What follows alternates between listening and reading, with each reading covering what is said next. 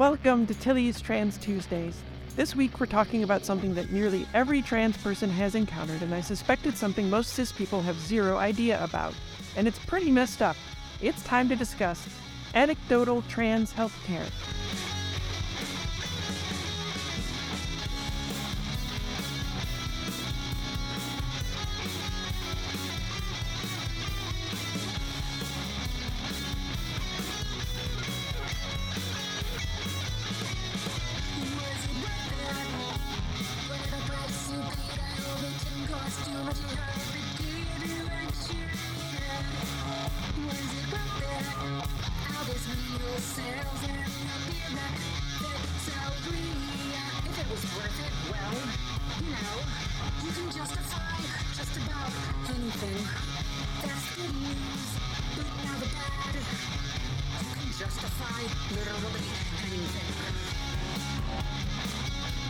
Hi, I'm Tilly Bridges, your host, and I'm joined by my writing partner, my best friend, my wife, our token cis representation, the empirical and objective love of my life, Susan Bridges.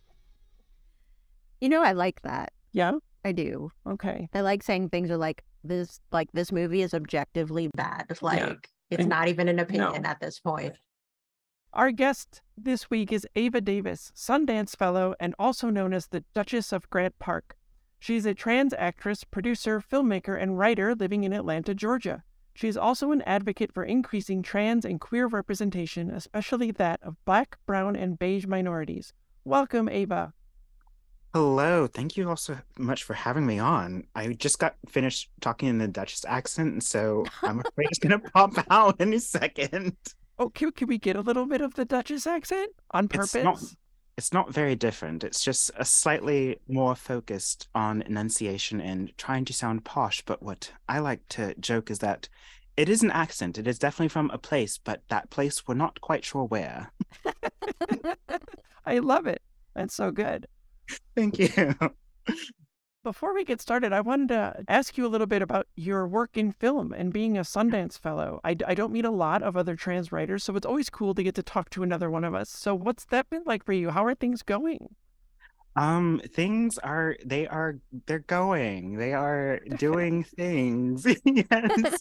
Yeah, I became a Sundance Fellow in 2021, that fall, off of a feature film that I wrote called The Waltz, about a trans woman who wants to learn how to dance, and she meets an unlikely partner, and it's like, will they or won't they? And I named it off of Beauty and the Beast because that's one of my favorite movies from childhood.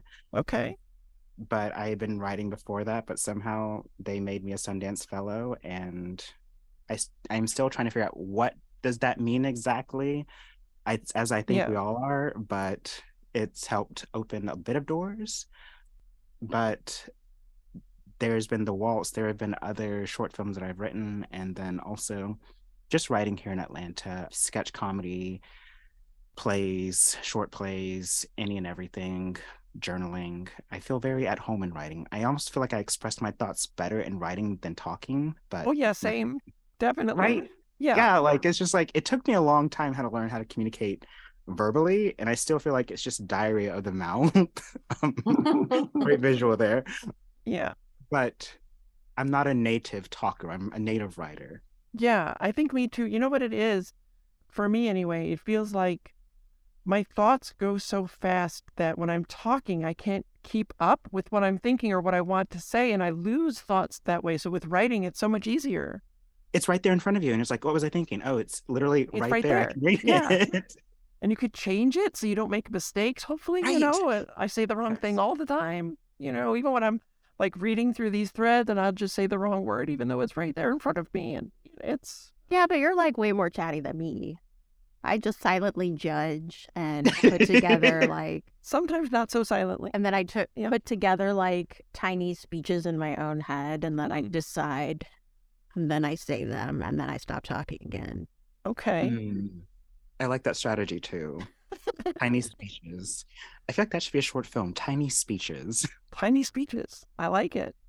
So what's the end goal with the writing? Do you want to be a screenwriter? Do you want to like be TV staff? Do you want to just make short films forever? Or what's your goal? I really, so okay, sounds so horrible. I write for me. Yeah, of course. We should all write for ourselves first and foremost. Right. But also like I mean, number one, once I decided to get serious about acting, Yeah. I didn't think that I was going to be an actor. I thought, I'm going to be a writer. I'm going to write for Condé Nast, one of their publications, magazine writing. I studied magazine writing, and it was like, I'm going to be a journalist. And I got into Grady at the University of Georgia, which hands out the Peabody Awards. I don't know if you've heard of the little thing called the Peabodys. It rings a bell. Yeah. Right? Just a little Yeah. one. But then I realized I like fiction more than I like telling the truth. So I was Well, like, this isn't going to work in journalism. yeah. Let me go back to my one love of literature. And so I studied dramatic writing and started writing scripts. But once I graduated, it was a now or never thing with acting. And then, so I started studying Meisner and getting on stage. And then I started transitioning. And then it was like, wow, I thought there were so little roles as a Black queer male, but as a Black trans Yeah. female, it is just like, hello, hello, hello. Nothing Yeah, in it's there. rough out there, right? Right. So I was like, Yeah. okay, I get it. Luckily, I know how to write. I can do that. So let me just write for myself. Yeah. So with all of that said, career in writing, it's I see a career in acting, but maybe in writing for myself or, creating my own shows. But Yeah. wanting to get into writers' rooms or things like that, I'm too much of a control freak. I want to tell the story that I want to tell. Sure. Well, then you just want to be a film director. Or a novelist, maybe. No, don't even want to be a film director. No, I hate herding cats. And that's what I always associate directing is just like herding cats. Like, yeah, there's a lot of that. I don't need to know, like, all right, I don't know. But yeah, so I can see myself starting a writer's room. And even when it comes to my own scripts, I'm at the point now where I want to be like, so I have an idea. Let me hire someone to flesh it all out. Part of that is I'm just becoming a lazy writer, but also part of that is in the city, it is known that a very big time filmmaker does not like to bring on writers, or that was at least a running joke for a long time. We're not going to mention any names. Sure, but we all know. We know. I've got the tea. The tea. So I don't know if that answered a question, but that was me talking. That was good. This is great though, because I like to open these shows by helping people get to know all of our guests because trans people are so cool and varied and wonderful, and we do so many different things and have so many different interests. And I think so many like cis people don't know that about us, or they think we're just sort of this monolith, and we're not at all. So, no, that was wonderful. Yeah, it feels like it's in that weird diversity space where it's just like people are like, like you go to comic conventions and they still have women in comics as a panel, and it's like, what? Like, how is that? Yeah. Like, no, just people have interests. You could put varied people on every panel, right? Not just have everyone run by the same white dudes, making buckets of money, right? Novel concept. I wish that idea would really spread. Of like, hey, let's spread it out and not just let one person running it all. Yeah. Okay, so for you, what has been the best thing about transitioning? It has been the best and also the worst. It's not the worst thing. It's just an existential crisis of sort. But I remember the moment I first took my pill, like my hormone replacement therapy, and a part of me was like, maybe it's a placebo effect, but then I was like, this isn't quite placebo. But for the first time, I felt at home in my body, unlike I had ever felt. Like if you can imagine, like before, it was just like this sphere, and it was like, I want to get in that body, but I can't quite. Like it's not right. And then I took the hormones, and it was like, finally, I'm at home. The spirit has a place to rest and reside, and it's like we are working in unison. And so that has been the best thing, but also it's been the best thing too, because it's allowed me to be more authentic and more myself. My writing got better. My acting got better because I was spending so much less time of projecting this false image or hiding or whatever. It's just like, you know that song, I am what I am. I'm my own special creation, and I'm an amazing creation. I love me. That was another thing, the self-love that came out Right? of all that. I was I just didn't know like, that was possible. It right. I was just thought everyone went around hating themselves and be like, oh God, look at right. that person in the mirror. Oh. Mm. Yeah, no. And now I can't pass the mirror without stopping and looking at myself. Right? I walk by and I'm like, oh, hey, hi. I'm like saying hi Hi. to myself. I'm like, oh my Right. God, you're there. It's so Look at good. you. It's been Yeah. years, but you're finally here. Yeah. That's been the best thing about transitioning. But along with that openness and allowing myself to be more vulnerable and myself, it came with this realization of like, oh my God, I missed out on so many years of Yeah. being myself around people. And I remember talking about it on another program, and I broke down crying because I had gone to a Galentine's party that my, I guess we're going to say, childhood friend threw, his wife. It gets complicated, but we were all friends in the Metro Atlanta area, and we went to church together. And I called it Six Flags Over Jesus, and it's exactly like you imagine. It was definitely a mega church. Why would they have a rock wall? Why would they need a cafe? But neither here nor there. And it was just like, okay, but it was very, very red. That's Yeah. the easiest way of saying it. And so we grew apart for a little bit, but after transition, we kind of reconnected and we're all like, yeah, we don't have anything to do with that church anymore, but hey, how are you doing? And yeah, my friends greeted me and I allowed myself to actually be vulnerable with them. And after that Valentine's Day weekend, it was just like, and this was recently, earlier this year, but after that, it was just like, that could have been possible back then, that the connection, Yeah. the, I don't know. And maybe part of that is wishful thinking too, of like the past always seems like it's greener. And I had to get to a safe place internally before I felt like I could transition. But Right. at the same time, so much time in relationships lost where those relationships could have been deeper and richer. And Yeah. yeah. Yeah. It's really hard to think about because you're like I wish I had discovered my own transness earlier and been able to transition, but if I had, it would have changed the entire trajectory of my life earlier, right? And I'm really happy with the way things are now. So it's such a hard, complicated thing. So I definitely feel that all the way down to my bones. Yeah. Yeah.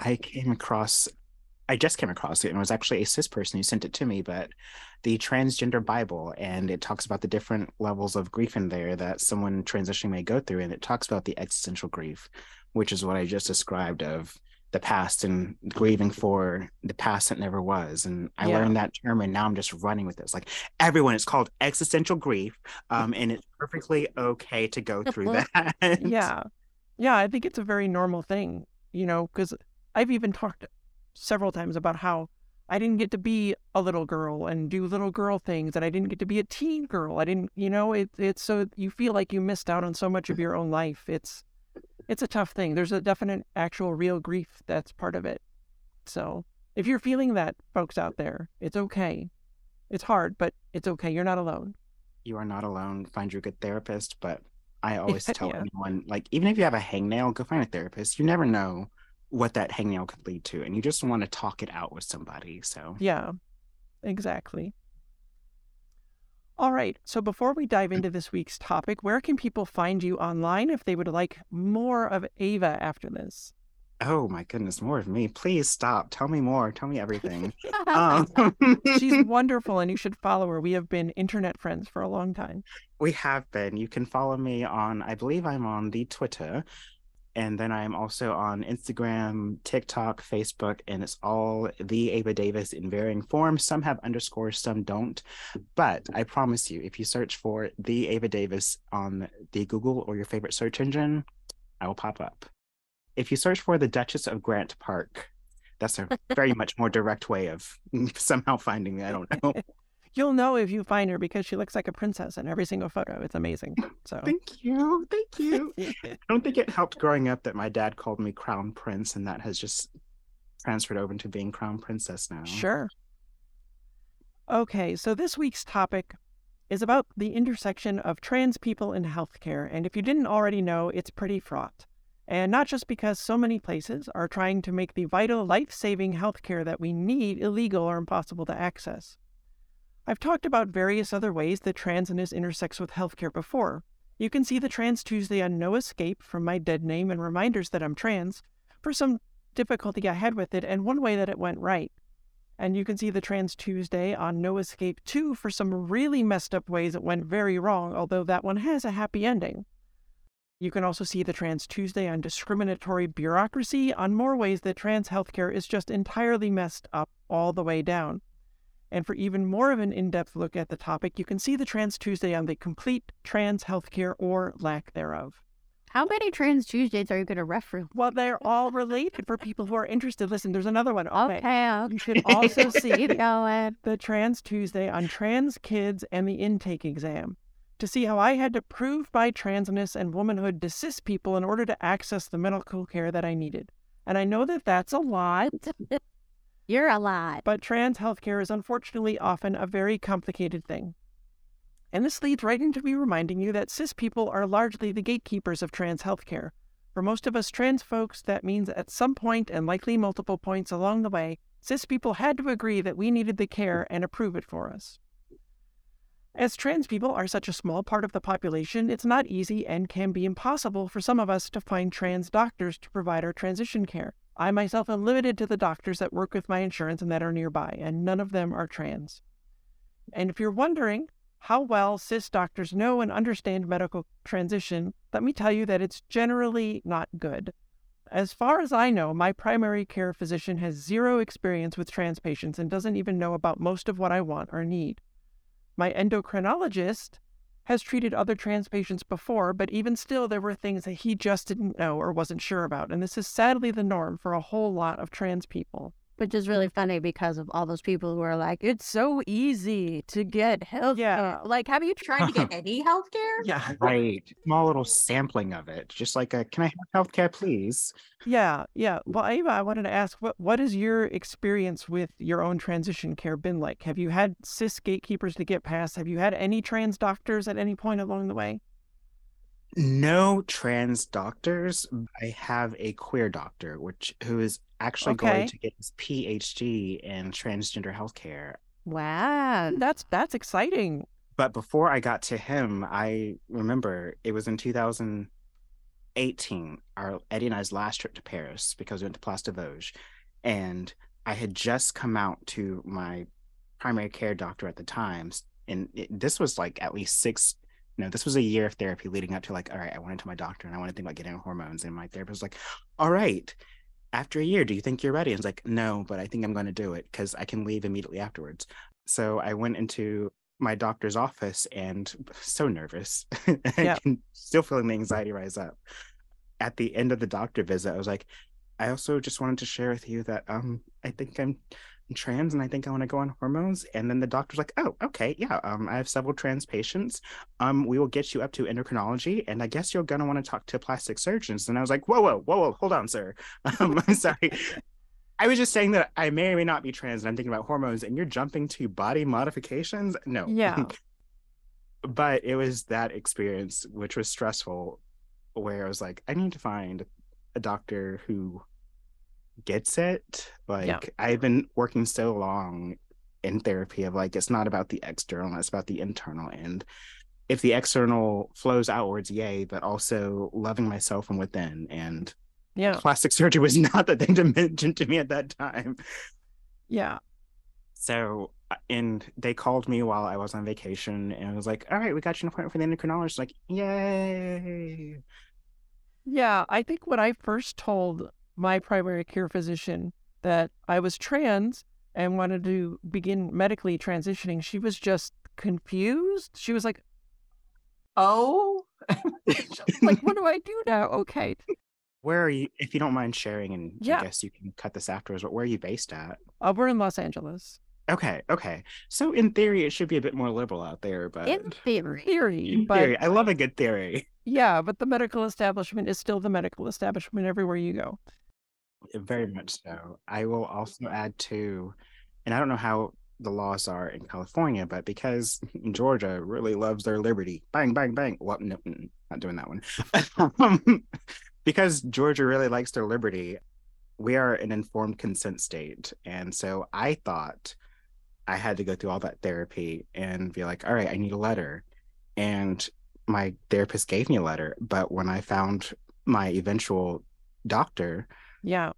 it was through informed consent. And he was just like, all right, sign this form. Let's get you started. Like, there's no more gatekeeping. That's it. I can just walk right through. I was like, yeah, just sign right here and we're going to go to your blood work. And like, well, I thought we were going to have a process today. Like, we're going to go out to dinner first, talk about our goals and dreams and everything. Yeah. And you're just like, blood work. I hate needles. I was not planned for this.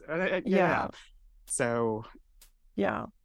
Yeah, California has informed consent too, but if I wanted it to be covered by my insurance, I had to go through them, and that their process was not. Yeah, informed that's consent. an important thing to note, that like the Interesting. informed consent thing is limited to a certain, like, there, it's not like that everywhere. Right. And it was, our insurance does not cover. Yeah, and even I know those clinics and things that people are like, oh, you can go to this clinic and get hormones, and it's like there are like less than 20 clinics in the entire country that will do that. I think there's more than that now, like that. But it's not that many, and then you have to pay for it all out of pocket if your insurance doesn't cover it. So it's basically a patchwork, and you never know what you're gonna get. Right.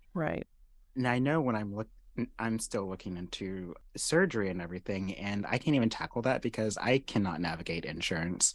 I was like, I can either make movies or I can navigate insurance, and I can't do both. So I'm gonna make movies because that I don't understand, but I can do. Right. You can't surgery or something. It is overwhelming, and some people do go outside of like their insurance and even get their surgery done like overseas. Yeah, we're going to talk about that in a minute now. So okay then. Yeah. So I've mentioned before how because trans people are such a small part of the population, very few studies about trans healthcare have been done. So a lot of our care is anecdotal because rigorous science-backed studies about us are very few and far between.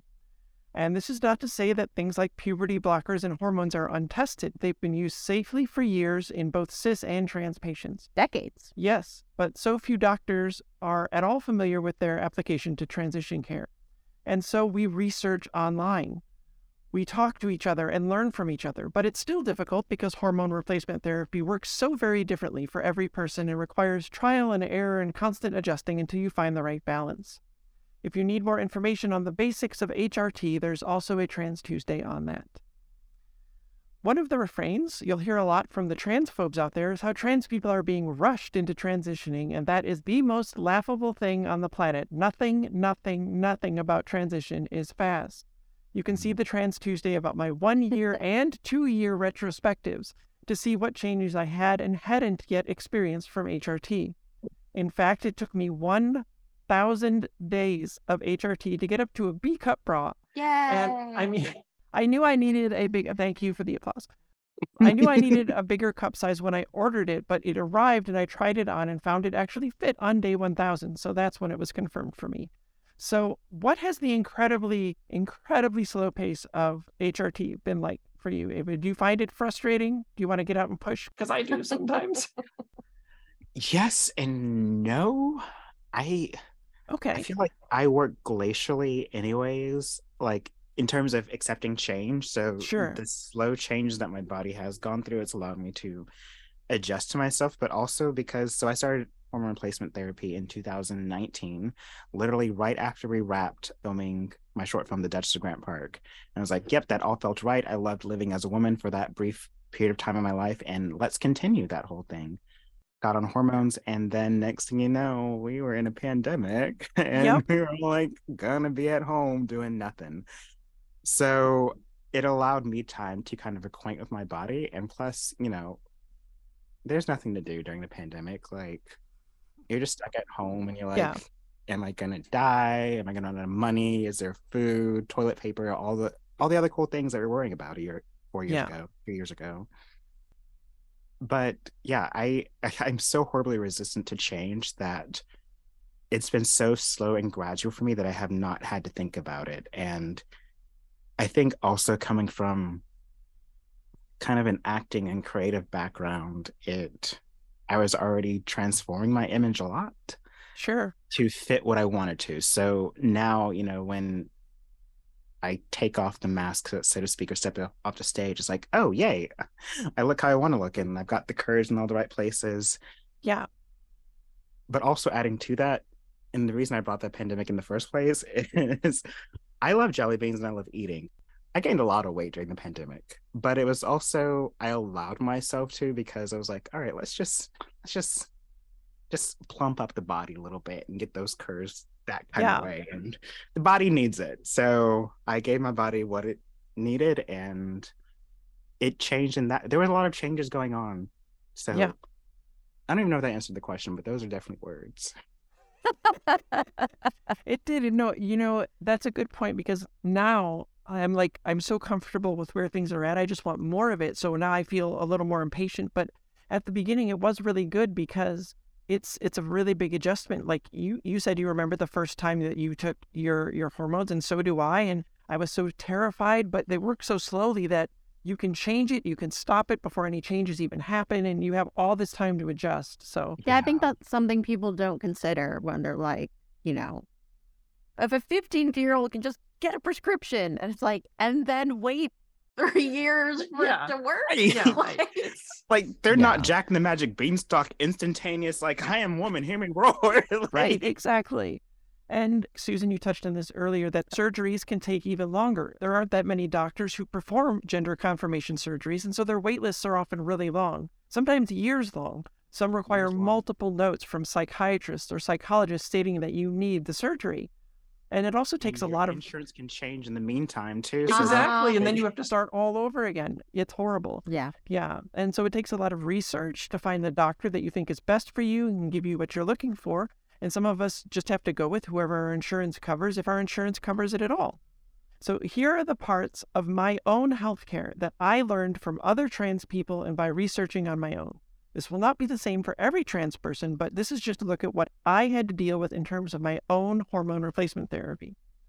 I'm on estrogen pills, which my doctor and the label on the bottle says to take orally. But when you do, it's hard on your liver, and your liver destroys most of it. You end up getting very little estrogen from it compared to how much is in the pills. But if you take it sublingually by placing it under the tongue and letting it dissolve, it bypasses your liver and more of it goes directly into the bloodstream.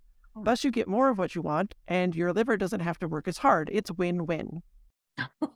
Did you not know this, Ava? No, I did not. Yeah, see, your doctor didn't tell you. Yeah, you put it under the tongue and just let it dissolve. Well, your doctor didn't tell you. No, I learned from other people, but... My doctor may have told me. I don't hear my doctor a lot because it's so stressful. I have appointment anxiety. Sure. But there's another side to it, because it seems that taking it sublingually under the tongue may affect your lipid panels and maybe cause your levels of LDL to rise. I don't know if that's true for everyone. It has been for some people. It might be for me. On my recent labs, my lipid panel got markedly worse and my diet hasn't changed. My exercise hasn't really changed either. So now I'm back to swallowing the pills to see if that helps on my lipids on my next labs. I don't know. Again, there's so little information on this out there. We have to experiment. I had to ask my doctor about adding progesterone into my HRT. It wasn't something he even mentioned as something I could possibly take. And when I asked about it, he said, and I kid you not, well, it's anecdotal. And it is, because again, so little information is out there. There's not a lot of scientific studies done on the effects of progesterone on trans women, but nearly every trans woman I talked to raved about how much it helped them. And so my endocrinologist agreed that we could try it, and at first I saw some nice results, but it seemed to just sort of stall out and nothing happened. And it was then in talking to other trans women that I discovered there are two different kinds of progesterone. And for whatever reason, my endocrinologist had put me on the synthetic version without mentioning that there was any other option. It was probably cheaper. Well, they cost the same for us. Cheapest thing. Yeah. So a while back, I had him switch me to micronized progesterone, and then I got to the bigger cup size in my bra, and I'm starting to finally get hips. I've been waiting years, and there's finally something there. Every time I see them, I could fly up to the moon. It makes me so damn happy. And this is the super lovely, best thing in the world, gender euphoria. And yes, of course, there's a Trans Tuesday about that too. I also learned about an alternate method of taking both progesterone and estrogen, which the community has termed boofing, which is taking them as suppositories. Yeah, many trans women have said they get much better results that way, but it did not seem to work for me. Again, every body is different, and not only do our bodies respond differently to different hormones, our bodies are better or worse at processing things different ways. It involves experimentation because, again, so few studies are done. So, Ava, what parts of your own transition did you learn from other trans people or from your own research? The stuff that your doctors did not know about or bring up to you? Well, for instance, I just learned from a friend that if you take it sublingually, um, Yeah. I did not know that. I'm on some online communities and I hear the advice in there, but I don't know. I don't know. I feel like because I have to take other medicines as well, so I end up Yeah. just popping them all together and just like whatever.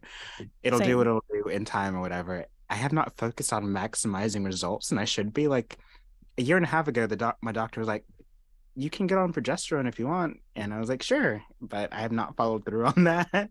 I should. You should. It's been really good. I think what I'm a little bit nervous about with the progesterone, and maybe you can tell me some more anecdotal evidence because you don't have enough Yes. studies on it. Right.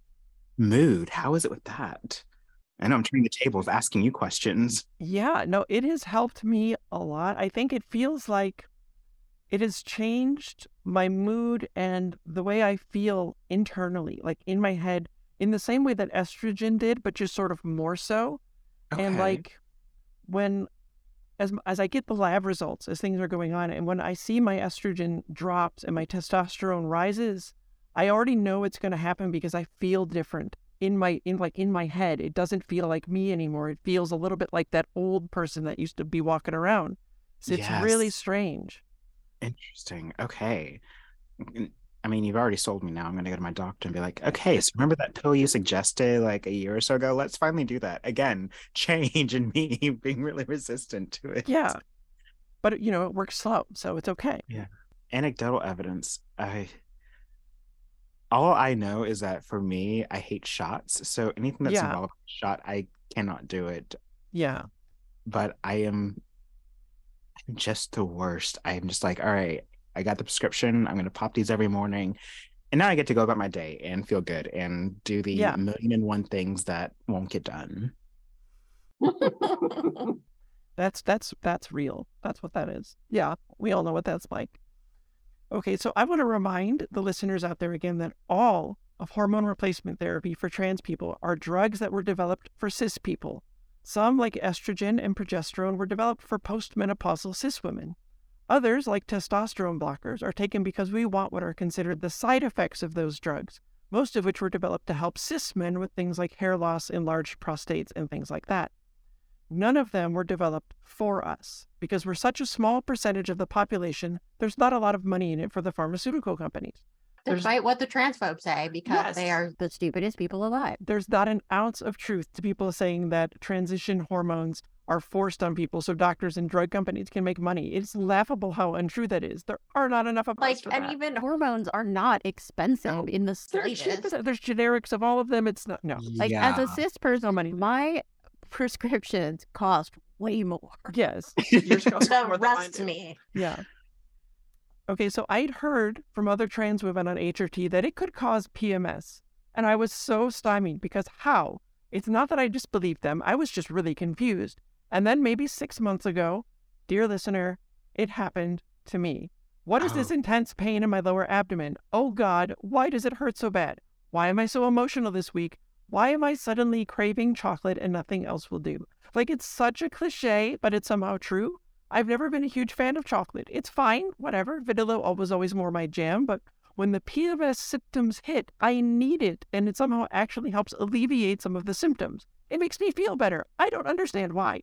But what's it been like, Ava? Have you gotten PMS symptoms?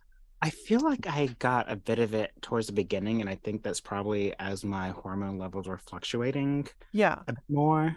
And so, of course, turning to anecdotal evidence of like, let me see what the internet says. And they're like, okay, so it talks about the smooth muscle and it could be doing this and doing that. And, like as our hormones are fluctuating and doing that, then it's causing these sorts of things because the smooth muscles of the intestines, like, and then the uterine is also a smooth muscle and things like that. And I was like, that's so much science. So much science. I'm not a science person. Yeah. But I get what you're saying. And so I don't know. I also have a really hard time not ignoring my emotions. until I physically can't, but also making films is such an emotional roller coaster. Yeah. And then throw on top of that being an actress. So it's literally just like throw a dart and it could be like PMS, it could be being an actor. We just don't know. But I will say, I remember talking to a friend during the pandemic, like during the early stages of like, it feels like X, Y, and Z. And she's like, it could be a symptom of PMS. And I haven't really done too much since. I feel like my hormone levels have kind of stabilized since then, but yeah. As I've added, again, it only happened to me after 2 years. And it was after I'd added progesterone and had been on it for a while. Oh, wow. And now it's pretty regular. I write down in my planner when it happens and to look for it in the next month around the same week. And it seems to be hitting monthly. And it's wild. It's so bizarre. Like, even though trans women don't have a uterus, we have the same muscles in the same places that cis women have. And those same muscles can cramp up, and the same hormone-induced emotional changes can happen. And okay, so here's another thing that happened to me. My primary doctor suggested that I take biotin to strengthen my nails, but didn't mention at all that it could interfere with blood tests, particularly those relating to hormone levels. I need to stop it a week before blood test if I want any kind of an accurate reading. And another anecdotal thing I've discovered on my own is that sometimes I just get ravenously hungry, and I wouldn't know why. Nothing major had changed in my diet or exercise levels, but there would be days when I could not eat enough food. And then I discovered it happened on days when my boobs hurt the most because they were having a growth spurt. And when I mentioned this, guess what? Other trans women went, oh my God, that happens to me too. There's this tweet that I made on April 29th of 2022, and it reads, why am I so hungry? Me eats a big lunch, big dinner, all the leftover chips, all the leftover deli meat, tons of nuts, cookies, leans over and screams as it feels like gravity's trying to rip my chest off. Also me, oh, the boobs are growing again. Okay, that explains it. Have you noticed a correlation in that, Ava? When the girls are growing, do you get extra hungry? You know, now that you piece it all together for me. Yep. Because it was literally, and again, this is why I was like, I'm not denying my body what it needs. I'm just going to give it food and lots of food. But there was definitely a lot of eating and a lot of boob growing.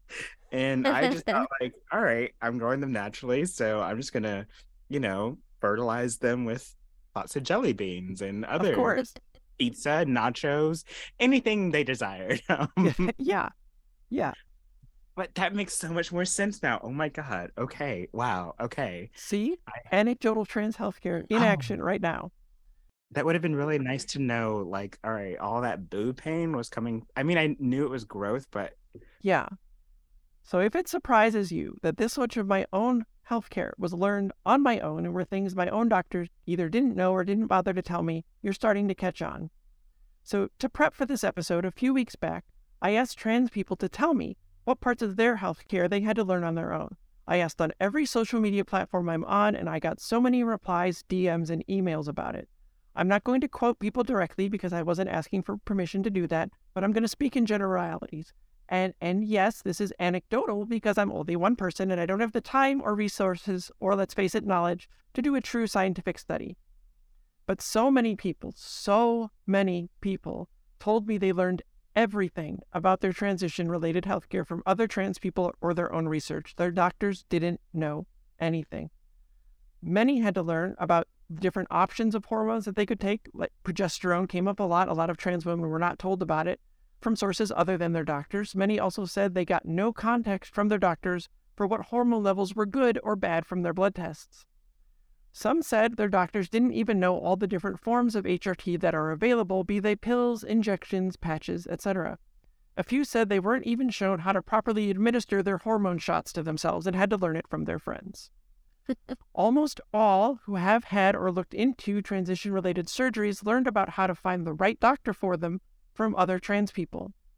Some said that being honest about their mental health would be a barrier to them getting the transition care they needed.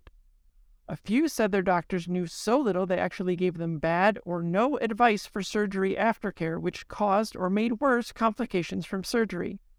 Some said their doctors didn't even know or neglected to mention that there would be recovery time needed at all.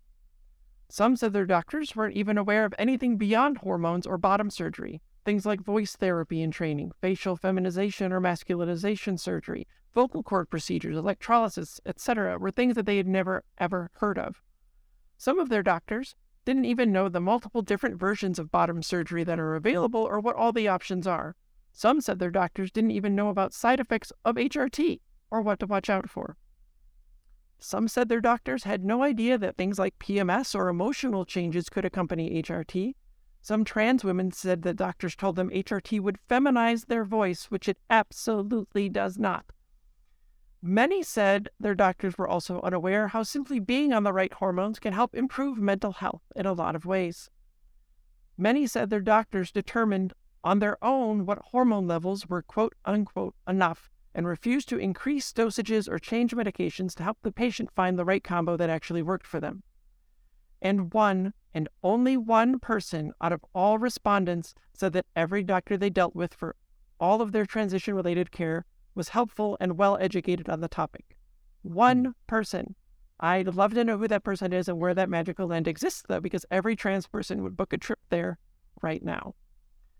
And sure, there's always a responsibility for all of us, cis and trans, to be knowledgeable about and involved in our own health care, to ask questions and be sure we're getting what we need. But this is really egregious. What we need is for cis people to not be the gatekeepers of trans health care, but I also don't see how that will ever be possible. There aren't enough trans people, much less enough of us who are doctors, to make that happen. So again, we find a situation that comes down to cis people. Cis people need to do better. Trying to get the medical care we need should not be this difficult. Thank you for being here, Ava. Thank you for having me. And my final thought, I want to remind you again that cis doctors already know how to use a lot of HRT for cis patients, and plenty of cis doctors know how to use it for trans patients too, but a whole lot don't, and it's causing unnecessary barriers and complications to us getting the care we need. Cis doctors need to make understanding trans healthcare a priority. We shouldn't know more about our own healthcare than our doctors do. We shouldn't have to do it for ourselves or for each other. But until the magical day that cis doctors step up for us, we absolutely will, because we don't have any other choice. Tilly Bridges, end transmission. Tilly's Trans Tuesdays is hosted by Tilly Bridges and Susan Bridges, with audio editing and sound mixing by Jillian Morgan. Special thanks to Daisy and Jane for the use of Sorry Not Sorry as our show's theme music. Please stop by and show your support at daisyandjane.bandcamp.com and soundcloud.com/daisyandjane. You can find me at Tilly Bridges on Twitter and Hive, on Mastodon at tillybridges@mastodon.social, at facebook.com/TillySBridges, and on Insta at HeckYeahTillyBridges. And you can find Susan on all of those at Susan L. Bridges. The Google Doc and social media versions of this week's topic and all past topics are available at Tilly'sTransTuesdays.com. For more information, visit pendantaudio.com. Thanks for listening.